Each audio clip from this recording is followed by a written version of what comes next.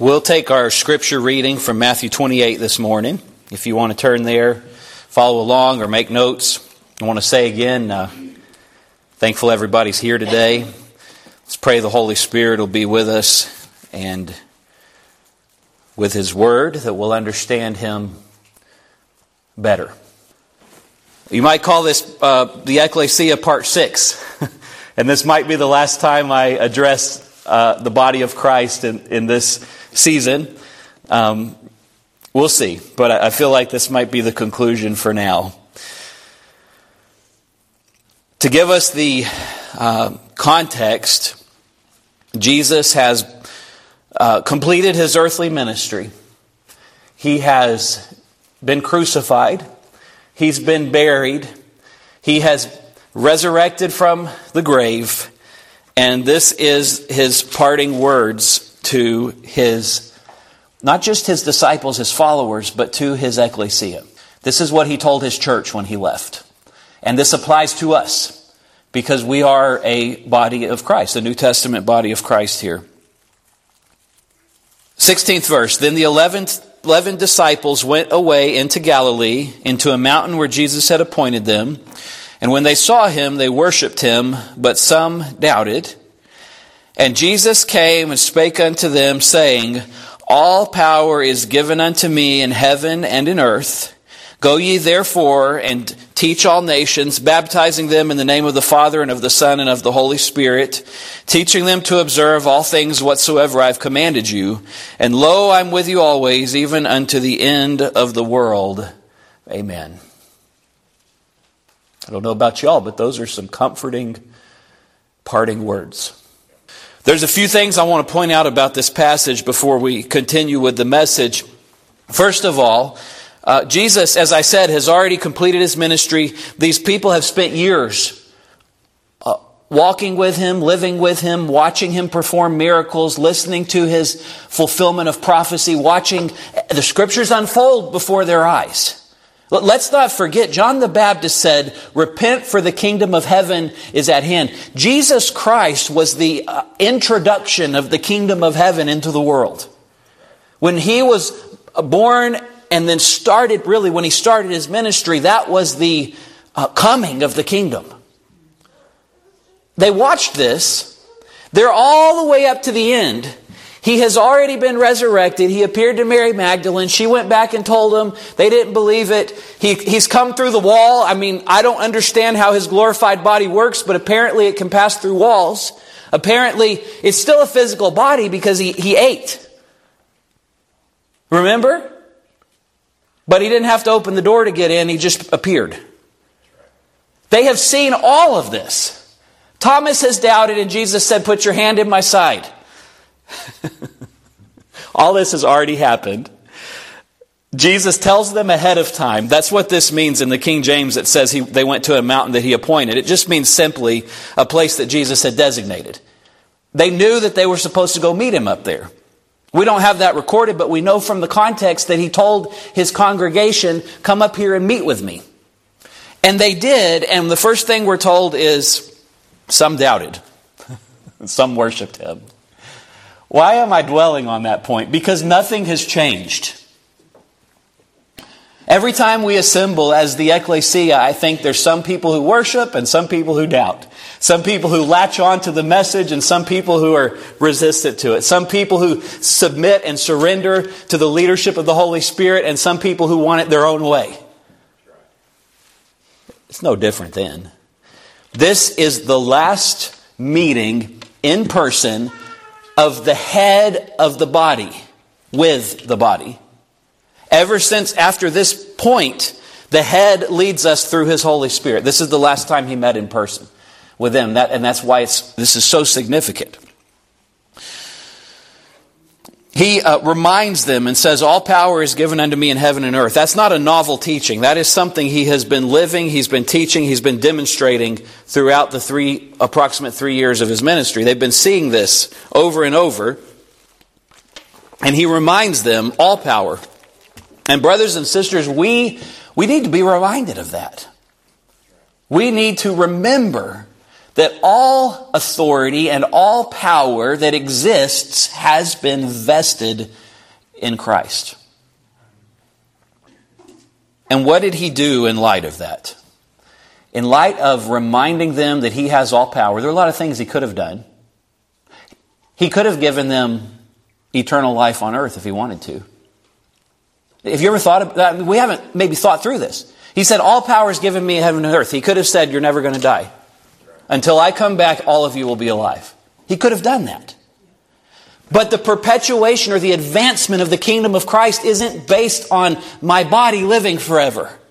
It's based on the body as it progresses through the ages with new individual members, the body continuing to follow the will of the head. With all of his power, he could have strengthened them in a way that they never would have been persecuted. He could have put a hedge of protection around them that every time somebody tried to arrest them, every time somebody tried to murder them, that they could have been invisible. He could have done that. He could have put like this force field so that no sickness would ever get to them and no illness and no problems. But he didn't do that because that's not how you live in the world. Say, well, the apostles, they didn't have to deal with what we deal with. You remember when Paul wrote to Timothy and he said, you should drink a little bit of wine for your often infirmities, for your stomach's sake? Amen. Remember that? Why didn't Paul just heal him? But it wasn't in the will of God. And this idea that we should be exempt from the sufferings of humanity isn't, I just need to address that first. That's not why Jesus came. He came to give us eternal life, not a perfect life in this world. So what did he do with all of the power that was given him? He commissioned the ecclesia. Understand, this is a local body of Christ assembled in person, functioning as a church. He commissions them. This is the first time they've been given a worldwide, clear mission. This is why you're here. Not to heal yourselves, not to get over any sickness you want to, not to have an easy life, not to be exempt from the local government's taxation, none of that stuff. This is what I am using my unlimited power to do. Go. My brothers and sisters, that is the point. All of these messages that the Lord has burdened me to preach about the body of Christ and how she should function with Him as her head, the reason they're necessary is so that we can have a functional body that will be able to go. Not so we can just hang out and feel good and be pain-free. The whole purpose of a body that's healthy and strong and that can move is to be active. And the Lord's burdened me as your very new pastor to maybe help build that foundation. We need to have a body that is healthy so that it can work for the Lord. Go. Where should you go? Go ye therefore and teach all nations. That word is actually should be disciple. And I'll explain it. Go ye therefore and disciple all nations, baptizing them in the name of the Father and of the Son and of the Holy Spirit, teaching them to observe all things whatsoever I've commanded you. So let's look at this first of all. Go and King James says teach. It should be baptize, I think. It's the Greek word mathetuo. And it means to be a disciple of someone. So go and disciple all nations. What does that mean? In brief, it means preach the gospel of the kingdom. The same gospel that John the Baptist preached, the same gospel that Jesus preached. Repent. Repent. This is the only way to come to life in Christ.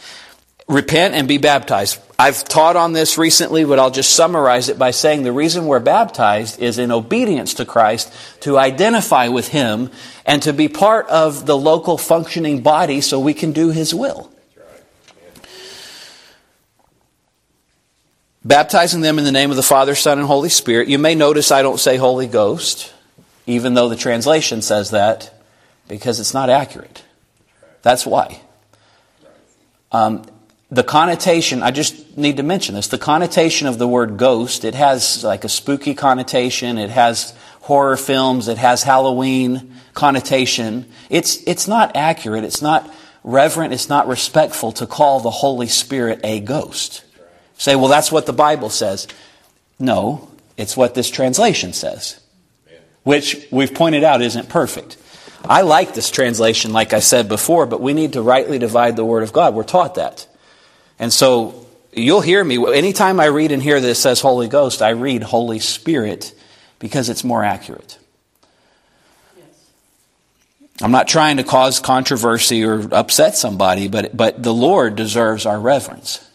And I don't want to call him with a word that brings up connotation of the dark side, the other side, the bad things.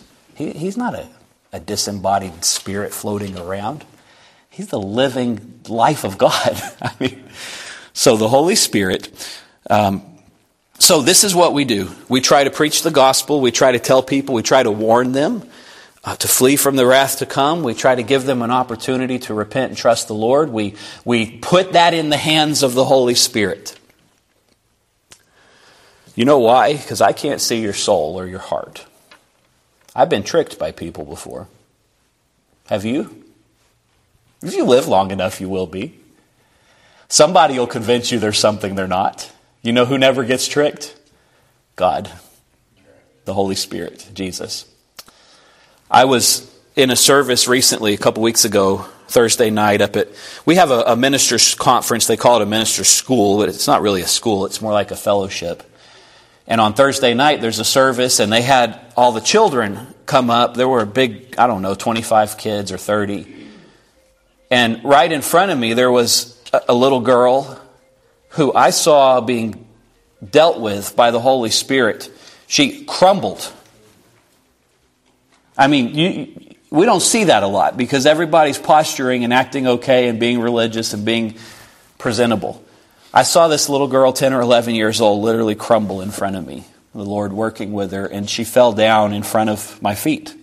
Had nothing to do with me. I just happened to be sitting there.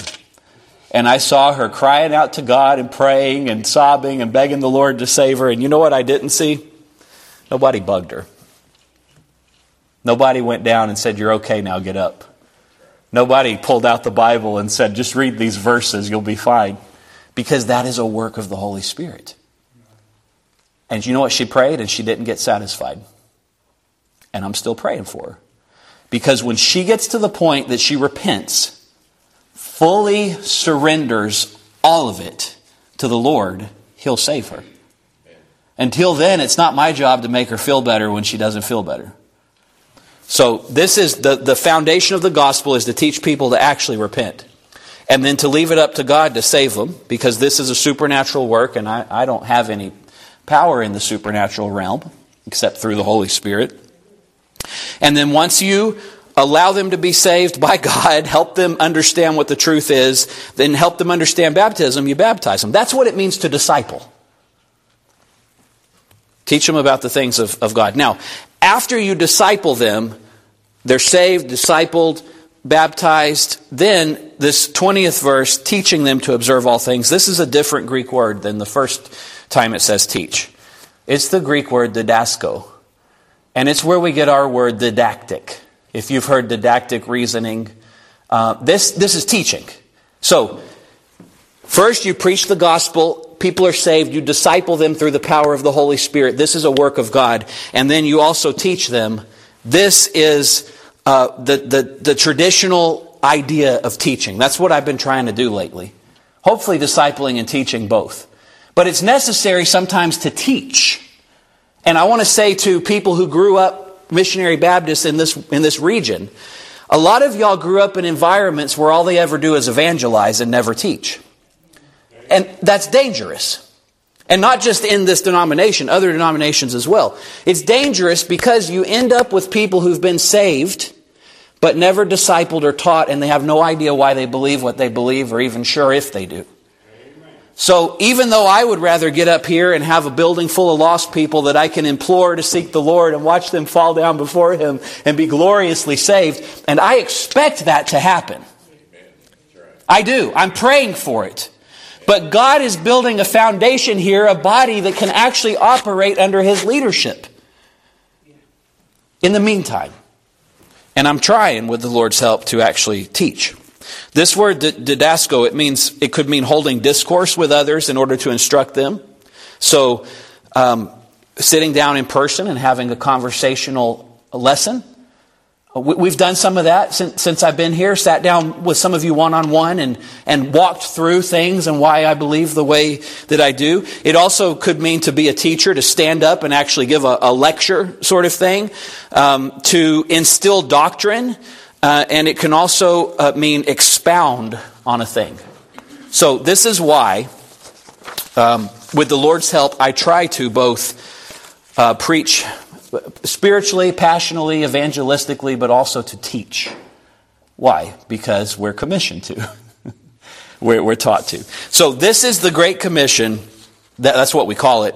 The reason it's called great is because it's worldwide. It's ever-reaching, as opposed to the limited commission that Jesus gave the apostles earlier in his ministry. You remember when he said, go to the Jews, not to the Gentiles, go wherever anybody receives you, preach there. If they don't receive you, move on. This commission, which has been given to the ecclesia, is worldwide. We're supposed to go. So, go into all nations, baptizing them in the name of the Father, Son, and of the Holy Spirit. I want to remind us, and this is the heart of my burden today, a lot of us have been conditioned to treat church like it's all about conservation and defense. What do I mean by that? Defense. Protect what we have at all cost. Have y'all been to some places where they're actually scared of any outsiders coming in? Because they don't know what to do with them. I went to a missionary Baptist church out in the country one time, and I'm a Baptist preacher, and I was there and they interrogated me, make sure why I was there. I told them where I was from, and they said, "You sure you're not from that other church with that name?" I said, "Yeah, I know where I go to church." They were afraid of any outsiders coming in. Why? Because they absorbed this idea that they're supposed to be defensive. Did Jesus say, defend yourselves in all nations? Defend yourself against all nations? Build up a barrier against all nations? No, he said, go into all nations. Completely different.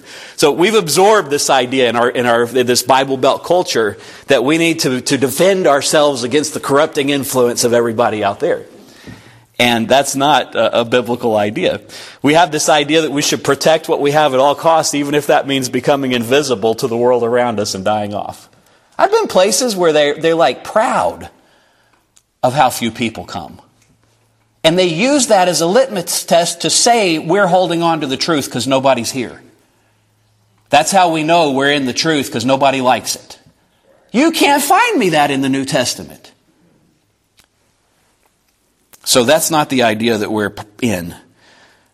Because sometimes we get stuck in this mindset and we fail to remember how we even got to this position in the first place. We didn't get this blessed state that we're in through our own efforts, but through the precious sacrifice of Jesus and the gift of God. We don't have to worry about protecting what we have because we didn't get it that way. You understand what I'm saying? We got it through the sacrifice of Jesus and the gift of the Holy Spirit. He's the one who gave it to us. He's the one who can protect it. And to be clear, the it I'm talking about is the power of His presence. Him being among us being the people of God. He's the one who gave us that. He can protect us. And by conservation, I said many of us have grown up treating church like it's all about conservation and defense. By conservation, I mean a lot of us, whether we believe it or not, our actions say we have to conserve our resources. We need to conserve our time. We need to conserve our energy. We need to conserve what little bit of money we have because we don't know when it's going to run out. I serve a God who doesn't faint or grow weary. I serve a God who's the king of 1,000 hills and has every bit of the world's resources to give us when we need them. I serve a Savior who said, seek first the kingdom of God and His righteousness, and all of these other things will be added to you. We don't need to conserve in that sense in the church or in our own lives. I'm not talking about being irresponsible or not being good stewards or being wasteful. That's not what I'm talking about. But I'm talking about this idea that we need to cower and hang on to everything we have because we don't know when we're going to lose it. That's not from the Lord. Many of us are save for a rainy day Christians rather than give us this day our daily bread Christians. You hear me? Which one are you? Are you a save for a rainy day Christian or a give me this day my daily bread Christian? I've been both. And when I'm a save for a rainy day Christian, I'm not very happy.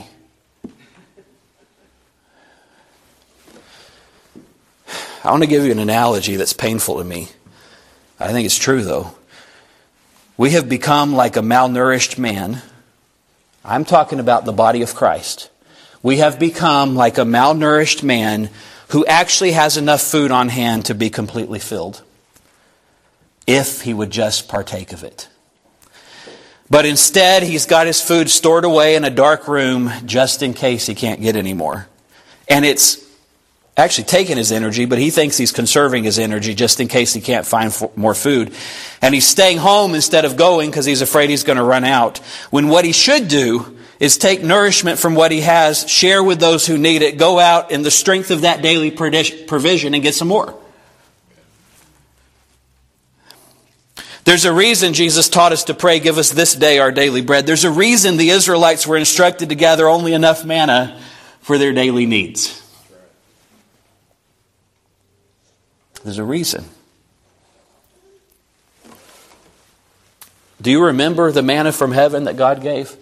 He told them specifically, don't get any more than you need, except on the day before the Sabbath, because they wouldn't gather on the Sabbath. Every other day, if they got more than they needed, it would breed worms and stink. It would rot. That's not an accident. That is a foreshadowing parable. It actually happened, but it also would tell people what it will be like if you try to hoard the blessings of God. They're going to corrupt you. His blessings are meant to be active and living and given to us as we have need in the moment. You can't just live on the blessing or the food of yesterday. He said, give us this day our daily bread. Again, the ecclesia, the body of Christ, isn't about conservation and defense. That's not how Jesus established us. He established a new and living and active way, a way beyond the veil, and He expects us to live, listen, like we are actually alive. He expects us to live and to function like a healthy, active body, and to go and to take that new and living way to the communities around us and to foreign lands and to the uttermost parts of the earth. That's why we're here. Now, I've been spending a whole lot of time preaching about the health of this congregation and trying to build y'all up with the Lord's help and trying to get us in a place that we're okay and that we can be used by Him. And why? Because of this. This is why. It's not just so we can get together on Sunday and feel a little better than we did the rest of the week. It's not just so we can feel better so we can go in. It's so we can go. We're called and commanded to be a living and active body. And I want you to dwell with me on this. What's the opposite of living? Dead.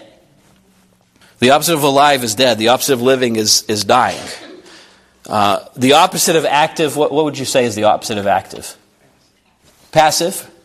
Okay. And so the opposite of living actively is having like a sedentary lifestyle. How many congregations we just have a sedentary lifestyle and we just kind of sit there? We kind of hope people will come. No wonder so many of us are so sick.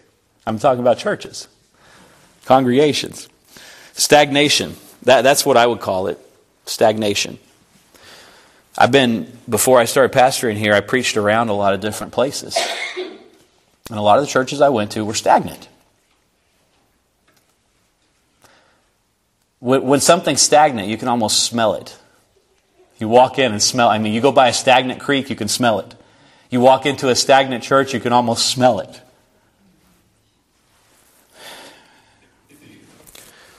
Why does this matter? You say, well, I'm just trying to hang on. I'm just trying to go along to get along. I'm just trying to get by. That's a sure path to death. That's why it matters. Stagnation leads to disease and premature death in the human body. The worst thing you can do for your body is to sit around. You know, some of the recent studies say sitting the majority of the day is actually as bad for your body as smoking your whole life. Isn't that something? It's dangerous. A lot of the cultures where they move their whole life, our Merritt's physical therapist told us about this, cultures where they have to squat to get down and get things or use the bathroom, that sort of thing, they're active up until the day they die. There's none of this decomposing in a nursing home for 10 or 15 years. They don't have that because they're active. And the Lord doesn't expect His people, I'm talking about the ecclesia, to just sit around. It's bad for us. Now say, well, you keep preaching, wait on the Lord. Don't do anything until He leads. Don't just go be busy. Amen. So figure out what He wants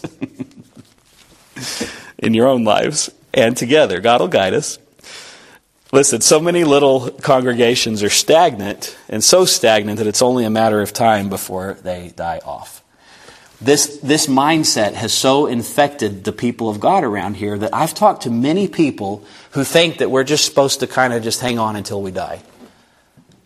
That's not what Jesus established. We're supposed to be a force to be reckoned with. We are supposed to be a powerhouse in the world. We're supposed to be, when somebody comes in here, they're changed. And we can be.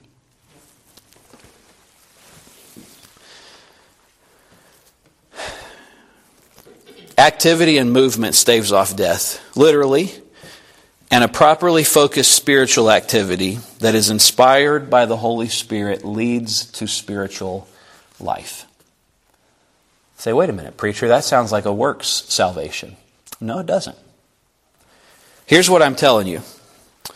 The call to salvation is an active call. It's true that you don't obtain salvation through any of your own efforts. It's true that there are no works of righteousness that you can do. It's true that you can't just make yourself be saved. But when the Lord calls you to salvation, calls you to repentance, and you do nothing, you can't be saved. It is an active call. John the Baptist, Jesus, all the apostles, and all the true preachers of righteousness have always preached, repent, which is active. So I want to read that sentence again. Properly focused spiritual activity that is inspired by the Holy Spirit leads to spiritual life. That's what we're trying to do here. Repent and be baptized, every one of you, in the name of Jesus Christ for the forgiveness of your sins, and you will receive the gift of the Holy Spirit. The promise is for you and your children and for all who are far off and all whom the Lord our God will call. That's Acts 2:38 and 39. A beautiful promise from the Lord. That's why we're here. That's why the body needs to be built up and in a way that we can function and do the job that we have, because we're commissioned to go. That's really simple. Yeah, aren't you glad? It's not complicated. I'm the one who complicates things it's simple. I'm supposed to go outside of my own comfort zone, outside of my own flesh, and just go out there and see who needs me. It's not that hard. So I'm going to conclude the message. That's what's on my heart for today. And in the same posture of continuing to try to teach, I'm going to give us a summary of the last 6 messages. The body of Christ and how she should function with Jesus as her head. The first time we talked about that, we gave an overview of the 7 main influences that influence a congregation. I'll go over those in a moment. We talked about the historical significance of the word ecclesia and why I don't just say church, church, church, because it's deeper than that. That ecclesia, who remembers what the word means? Called out. Amen. We are the called out. And that's special. Called out. We're not supposed to just blend in with the world. We talked about the history of the translation and how the Lord, they weren't speaking English in the first century. It didn't exist. Jesus preached in Aramaic or Greek most of the time. He spoke Hebrew probably to some of his followers. And the New Testament was written in the language of the people primarily, which is Koine Greek. We talked about all of that. We talked about how God used people throughout history to advance His Word, and how one man in particular, William Tyndale, gave his life to make sure we have an accurate translation, and how the state religion murdered him. We talked about that. We talked about how in order for us to understand any of these influences on the ecclesia, we need to understand who Jesus is. And we spent one message trying to discuss who He is. Not just the Son of God, but the actual embodiment of everything that God is. The Savior of the world, the King of kings and Lord of lords. And so let's remember these points, because as we continue to grow as a congregation, as we continue to try to figure out why we're here on Rockland Road in Hendersonville, why are we even here? Well, just because we've always been here. No, you haven't always been here. Why are you here now? I want us to be thinking about that and praying about it. What does God want us to do? And as we do that over the coming weeks and months and prayerfully years as a body, we're going to have these influences that try to make us do things a certain way. These 6 categories of influence, and the 7th one, which hopefully will drop the 7th one. So let me just run through these again. The first influence that should influence a true congregation of Jesus is Jesus Himself. The life and teachings of Jesus Christ. Everything He explicitly commanded, everything He implicitly taught, everything He modeled in His own life and actions. This is the one we must focus on, brothers and sisters. Say, well, you keep talking about that. Yes, I want you to get it. When I say what's the first and most important influence, I want you to be able to say it without thinking about it. I want it to be there. Because if we can get this, we'll be able to be used by God. If we don't get this, we'll just be floating around religious group not doing anything. We have to be influenced by Jesus. If you're wondering how you should treat somebody, see how Jesus treated people in similar situations. If you wonder how you should live in the world, see how He lived in the world. If you wonder how you should handle a conflict or a dispute or a question about any relationship, see what He did in similar relationships. And if you don't find the answer there, the second place is what is explicitly taught in Scripture. This should be the second influence on the Lord's congregation. The doctrines of the ecclesia. All the things that are taught in Scripture, and particularly in the New Testament, and specifically in the epistles, the letters of the pastors to the churches that existed at that time. The third point that we talked about is everything implicitly taught in Scripture. And these are the things that it doesn't come right out and spell out, but you see the way that they handled things. I'm talking about the people of God, and it gives you wisdom for how to handle things now. We discussed before how item number 2 and 3, or influence number 2 and 3, the whole purpose of what is explicitly and implicitly taught in Scripture is so that we will understand how to observe the first thing, or to model our lives after the life and teachings of Jesus.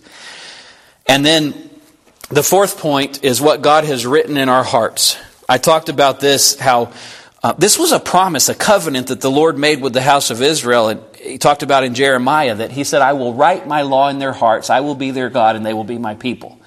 This is a promise that was fulfilled in the first century New Testament times to the people of God.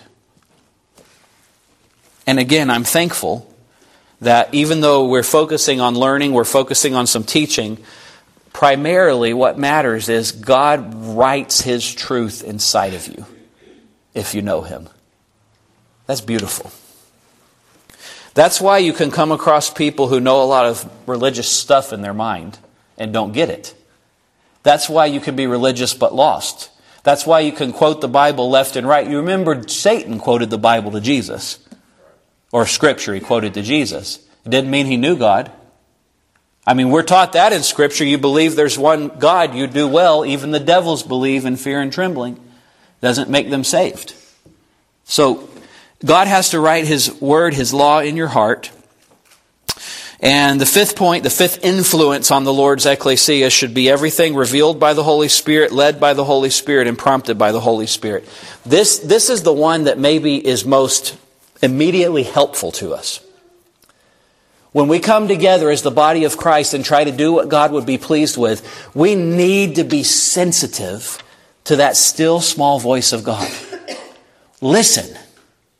Well, how are you listening? Are you listening with your ear? It's deeper than that. You're listening with your spirit. And when God prompts you to do something or nudges you to do something in the assembly, do it.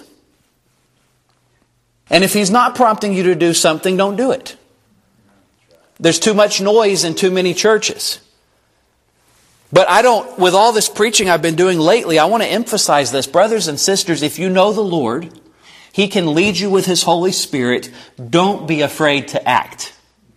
And like Brother Bob said last week, you don't have to be a church member to follow the Lord or to participate in the service or to be led by Him. Just make sure the Lord's in it. The Spirit is in it. And the sixth point is everything that complements or conforms to or promotes the first 5 points. These are the beneficial traditions, customs, habits. These are the things that we do, that we're used to, the way we do things. They could be done a little bit differently, and maybe they will be. But it helps us facilitate assembling together. And there's nothing wrong with this category.